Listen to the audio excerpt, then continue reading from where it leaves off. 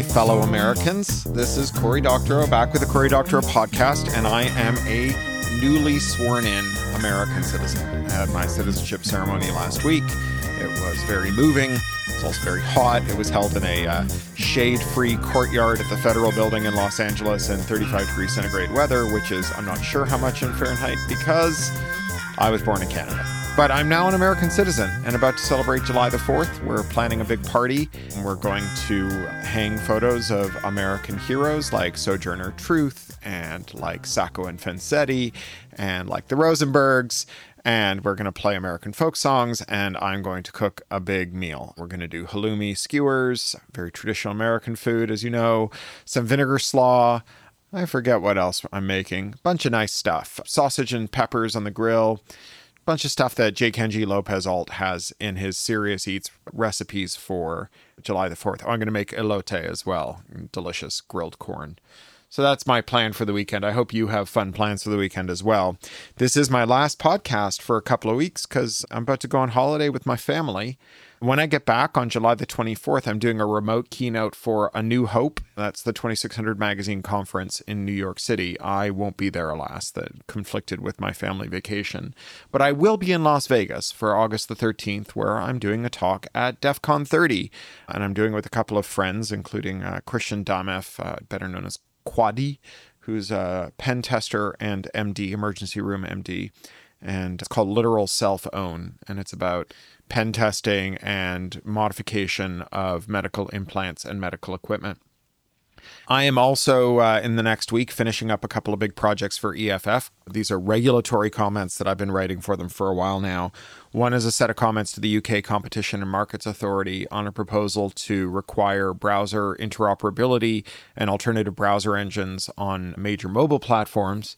And I'm also working on some comments for the National Highway Board on charger infrastructure for electric vehicles. There's some bipartisan infrastructure bill money coming down. We want to make sure that that charger infrastructure is privacy respecting and interoperable. I've had a good week here. Our daughter was in Toronto seeing her family. I'm actually recording this just minutes after getting back from picking her up at LAX. And that meant that we had a couples week. It was really nice. My wife and I just got to do a whole bunch of grown-up stuff that we don't normally get to do. And then I ended it last night by having some friends over. I had David Dyan from the American Prospect and David Siegel from Demand Progress, who's running for Congress in Rhode Island. I had just done a video event with him with Elizabeth Warren to help raise money for him. He's doing really well. David, if you don't know, was Aaron Swartz's co-founder on Demand Progress and is a really good anti-monopoly fighter. And we also had my dear friend Tom Jennings around. Tom was the founder of FidoNet and helped design the PC ROM chip that went into all of the PC clones from everyone from Gateway and Dell to Compaq and so on.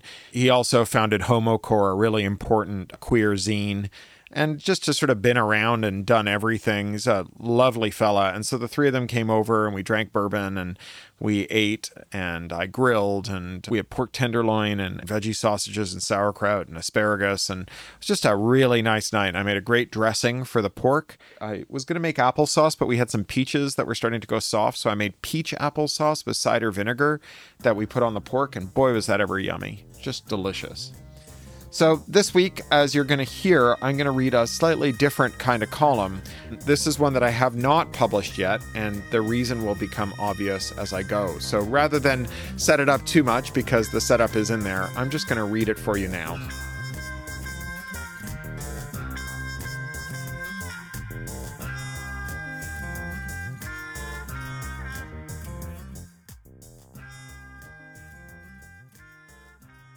Why none of my books are available on Audible, and why Amazon owes me $3,218.55.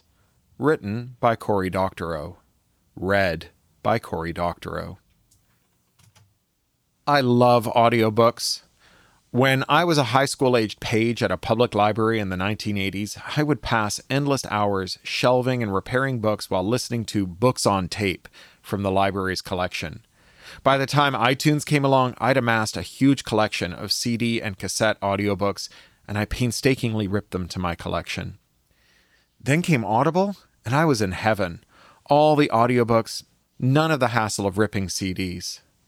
There was only one problem: the digital rights management, or DRM. You see, I've spent most of my adult life campaigning against DRM because I think it's an existential danger to all computer users, and because it's a way for tech companies to hijack the relationship between creators and their audiences. In 2011, I gave a speech at Berlin's Chaos Communications Congress called The Coming War on General Purpose Computing. In it, I explained that digital rights management was technologically incoherent, a bizarre fantasy in which untrusted users of computers could be given encrypted files and all the tools needed to decrypt them, but somehow be prevented from using those decrypted files in ways that conflicted with the preferences of the company that supplied the files. As I said then, computers are stubbornly, inescapably general purpose. The only computer we know how to make, the Turing-complete von Neumann machine, is the computer that can run all the programs that we know how to write. When someone claims to have built a computer-powered appliance, say a smart speaker or, God help us, a smart toaster, that can only run certain programs, what they mean is they've designed a computer that can run every program, but which will refuse to run programs unless the manufacturer approves them. But this is also technological nonsense. The program that checks to see whether other programs are approved by the manufacturer is also running on the untrusted adversary's computer. With DRM, you are the manufacturer's untrusted adversary. Because that overseer program is running on a computer you own, you can replace it, alter it, or subvert it, allowing you to run programs the manufacturer doesn't like. That would include, for example, a modified DRM program that unscrambles the manufacturer-supplied video, audio, or text file, and then, rather than throwing away the unscrambled copy when you're done with it, saves it, so you can open it with a program that doesn't restrict you from sharing it. As a technical matter, DRM can't work. Once one person figures out how to patch a DRM program so that it saves the file it descrambles, they can share that knowledge, or a program they've written based on that knowledge, with everyone in the world, instantaneously, at the push of a button. Anyone who has that new program can save unscrambled copies of the files they've bought and share those too. DRM vendors hand-wave this away, saying things like, "This just keeps honest users honest." As Ed Felton once said, keeping honest users honest is like keeping tall users tall. In reality, DRM vendors know that technical countermeasures aren't the bulwark against unauthorized reproduction of their files. They aren't technology companies at all. They're legal companies. In 1998, Bill Clinton signed the Digital Millennium Copyright Act, or DMCA, into law. This is a complex law and a decidedly mixed bag, but of all the impacts that the DMCA's many clauses have had on the world, none have been so quietly, profoundly terrible as Section 1201, the anti-circumvention clause that protects DRM. Under DMCA 1201, it is a felony to traffic in tools that bypass DRM. Doing so can land you in prison for 5 years and hit you with a fine of up to $500,000 for a first offense. This clause is so broadly written that merely passing on factual information about bugs in a system with DRM can land you in hot water. Here's where we get to the existential risk to all computer users part. As a technology, DRM has to run as code that is beyond your observation and control. If there's a program running on your computer or phone called DRM, you can delete it or go into your process manager and force quit it. No one wants DRM. No one woke up this morning and said, "Damn it, I wish there was a way I could do less with the entertainment files I buy online." DRM has to hide itself from you, or the first time it gets in your way, you'll get rid of it.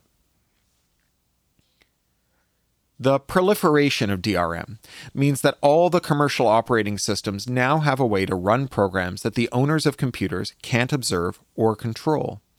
Anything that a technologist does to weaken that sneaky hidden facility risks DMCA 1201 prosecution and half a decade in prison.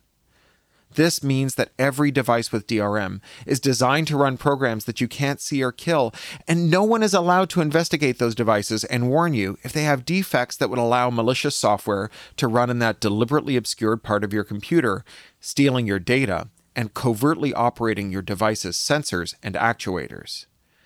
This isn't just about hacking your camera or microphone. Remember, every computerized appliance is capable of running every program, which means that your car's steering and brakes are at risk from malicious software, as are your medical implants and the smart thermostat in your home.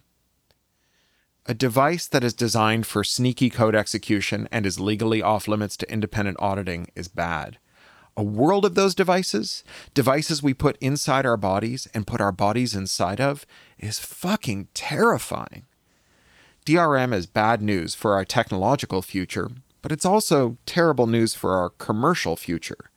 Because DMCA 1201 bans trafficking and circumvention devices under any circumstances, manufacturers who design their products with a thin skin of DRM around them can make using those products in the way that you prefer into a literal crime, what Jay Freeman calls felony contempt of business model. The most obvious example of this is the right to repair fight. Devices, from tractors and cars to insulin pumps, wheelchairs, and ventilators, have been redesigned to use DRM to detect and block independent repair, even when the technician uses the manufacturer's own parts. These devices are booby-trapped so that any tampering requires a new authorization code from the manufacturer, which is only given to the manufacturer's own service technicians. This allows manufacturers to gouge you on repair and parts, or simply declare that your device is beyond repair and sell you a new one. Global monopolistic corporations are drowning the planet in e-waste as a side effect of their desire to block refurbished devices and parts from cutting into their sales of replacements. DRM laws like DMCA 1201 are now all over the world, spread by the U.S. Trade Representative, who made DRM laws a condition of trading with the USA and a feature of the WTO agreement. Whether you're in South America, Australia, Europe, Canada, or even China, DRM breaking tools are illegal. But remember, DRM is a technological fool's errand. So while there is no above-ground legal market for DRM breaking tools, there is still a thriving underground for them. For example, farmers all over the world replace the software on their John Deere tractors with software of rumored Ukrainian origin that floats around on the internet. This software lets them fix their tractors without having to wait days for a $200 visit from a John Deere technician, but no one knows what's in the software or who made it, or whether it has sneaky backdoors or other malicious code. And yet, manufacturers keep putting DRM in their products. The prospect of making it a felony to displease your corporate shareholders is just too much to resist. Which brings me back to Audible. Back before Amazon owned Audible, I bought thousands of dollars worth of Audible audiobooks, and they work great, but they failed badly. When I switched operating systems and could no longer get an Audible playback program, I was in danger of losing my audiobook investment. In the end, I had to rig up 3 old computers to play my Audible audiobooks out in real time and recapture them as plain old MP3s. It took weeks. If I'd made the switch a couple of years later, it would have been months. The audiobooks folder on my current system has 281 days worth of audio. Amazon bought Audible during a brief interval in which the company was taking on DRM. They had just launched the Amazon MP3 store as a rival to Apple's iTunes store, which sold music without DRM, so users wouldn't be locked to Apple's platform. This was a problem the music industry had just woken up to. After years of demanding DRM, they realized that nearly all the digital music they'd ever sold was locked to Apple's platform, and that meant Apple got to decide whether and how their catalog was sold. Amazon's MP3 store slogan was DRM, don't restrict me. They even sent me a free t-shirt to promote the launch because they knew my feelings on DRM. When Amazon announced its Audible acquisition, they promised that they would remove DRM from the Audible store, and I rejoiced. Then, after the acquisition, nothing. Not a word about DRM. The Amazon PR people who'd once enthusiastically pitched me on Amazon's DRM-free virtue stopped answering my email. When I got new PR pitches from Amazon, I'd reply by asking about DRM, and I'd never hear from those PR people again. I got invited to give a talk at Amazon, and I said, sure, I'd do it for free, but I wanted to talk to someone about Audible and DRM. The invitation was rescinded. Once on a book tour, I gave a talk at Goodreads, another Amazon division, about my work, and when they asked if I had any questions for them, I raised Audible's DRM, and the senior managers in the audience promised to look into it. I never heard from them again. Today, Audible dominates the audiobook market. In some verticals, their market share is over 90%, and Audible will not let authors or publishers opt out of DRM. If you want to publish an audiobook with Audible, you must let them add their DRM to it. This means that every time one of your readers buys one of your books, they're locking themselves further into Audible. If you sell $1 million worth of audiobooks on Audible, that's $1 million your readers have to forfeit to follow you to a rival platform. As a rights holder, I can't authorize my users to strip off Audible's DRM and switch to a competitor. I can't even find out which of my readers bought books from Audible and send them a download code for a free MP3. Even when I invest tens of thousands of dollars of my own money to hire professional narrators to record my audiobooks, if I sell them on Audible, they get the final say in how my readers use the product I paid to create. If I provide my readers with a tool to unwrap Audible's DRM from my copyrighted books, I become a copyright infringer. I violate Section 1201 of the DMCA, and I can go to prison for 5 years and face a $500,000 fine for a first offense. All of this is so glaringly terrible that it prompted me to coin Doctorow's first law. Anytime someone puts a lock on something that belongs to you, but won't give you the key, that lock is not there for your benefit. It's been more than a decade since Amazon bought Audible, and it's clear that their DRM policy isn't going anywhere. Which is why none of my audiobooks are available on Audible. I don't want to contribute to the DRMification of our devices, turning them into a vast, unauditable attack surface that is designed to run programs that we can't see or terminate. I don't want my work to be a lure into a DRM-poisoned platform. I don't want to make myself beholden to Amazon, locking my customers to its platform with every sale. This doesn't mean I don't have audiobooks. I do. Early on, I worked with great audiobook publishers like Random House and Blackstone and Macmillan to produce DRM-free audiobooks which were sold everywhere except Audible. But Audible has the vast majority of the market, and it just didn't make financial sense for these publishers to pay me a decent sum for my audio rights and then pay great narrators and engineers to produce books. So I started retaining my audio rights in my book deals and paying to record my own audiobooks. The first one was Information Doesn't Want to Be Free, recorded by Will Wheaton, with introductions by Neil Gaiman and Amanda Palmer, which explains Doctorow's first law in detail. Since then, I've produced many more independent audiobooks, including the audio for Homeland, the best-selling sequel to my YA novel Little Brother, also narrated by Will. Walkaway, a fabulous multicast audiobook starring Amber Benson, Will Wheaton, Amanda Palmer, Myron Willis, Gabrielle DeQueer, and others. And Attack Surface, the third Little Brother book, narrated by Amber Benson. Generally, these books recoup and make a little money besides, but not nearly so much as I'd make if I sold through Audible. My agent tells me that if I'd been willing to set aside my ethics and allow Audible to slap DRM on my books, I'd have made enough money to pay off my mortgage and save enough to pay for my kids' entire college education. That's a price I'm willing to pay. In the years since the Amazon acquisition, Audible has become the 800-pound gorilla of audiobooks. They have done all kinds of underhanded things, like buying up the first couple books in a series and releasing them as Audible-only recordings, then refusing to record the rest of the series, orphaning it. They're also notorious among narrators for squeezing their hourly rates lower than anyone else. Audible also refuses to sell into libraries, so all the Audible original titles are blocked from our public library systems. I think audiences get that there's something really wrong with a system where a single company controls an entire literary format. In 2020, I kickstarted the independent audiobook of Attack Surface and broke every record for audiobook crowdfunding, raising $276,000. But Audible continues to dominate, It's the only digital audiobook channel Amazon will allow, so anyone who searches Amazon for a book will only see the Audible audio edition. It's also the exclusive audio partner for Apple's iTunes Apple Books channel, which is the only iOS audiobook store that doesn't have to pay Apple a 30% commission on all its sales, so it's the only audiobook store that lets you actually buy new audiobooks. Other audiobook stores require you to buy your books with a web browser, which avoids Apple's sky-high commissions, then switch back to the app to download them. A clunky experience that has ensured that Apple's own audiobook channel, with its mandatory DRM, is the only one iOS customers really use. Not surprisingly, a lot of people assume that if an Audible search for an author or a book comes up empty, that means there's no audiobook edition available.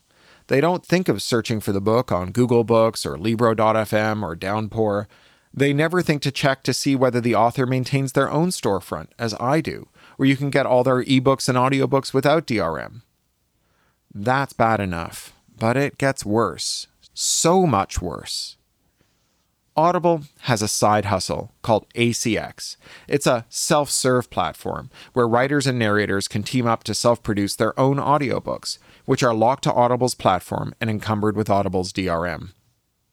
ACX has some nominal checks to ensure that the audiobooks that land on its platform are duly licensed from their rights holders, but these are trivial to circumvent.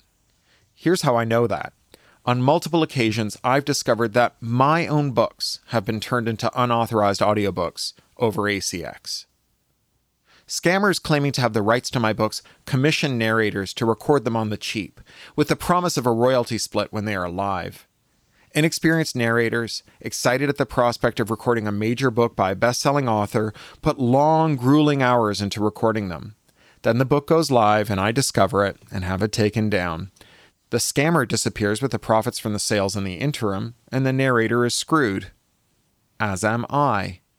Because these illegal ACX audiobooks compete with my own self-produced editions, for which I pay narrators, directors, and editors a fair wage for their creative labor.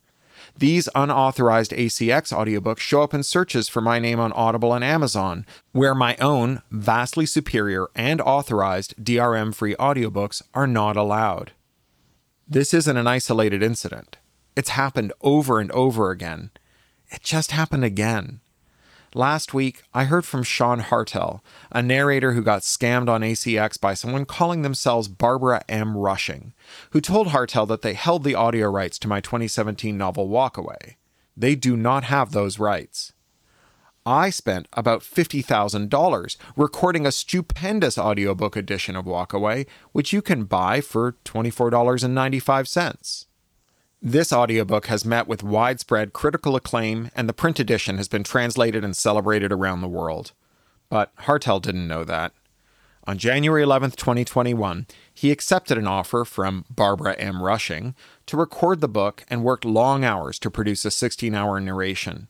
On February 1st, 2021, the book was accepted by Rushing. On July 7th, 2021, ACX listed Walkaway for sale. On November 9th, 2021, ACX took the book down, having figured out that it was infringing. In the meantime, Rushing sold 119 copies and gave away 10 more, diverting people from buying my own DRM-free edition. 129 times $24.95 is $3,218.55, and as far as I'm concerned, that's what Amazon owes me. Now, I'm not going to sue them, probably. I don't have the money or time to fight that kind of battle. For one thing, I have 8 books, 4 novels, a YA graphic novel, a short story collection, and 2 nonfiction books in various stages of production right now. And I'm going to be producing my own audio editions for them, which is going to suck up a lot of time.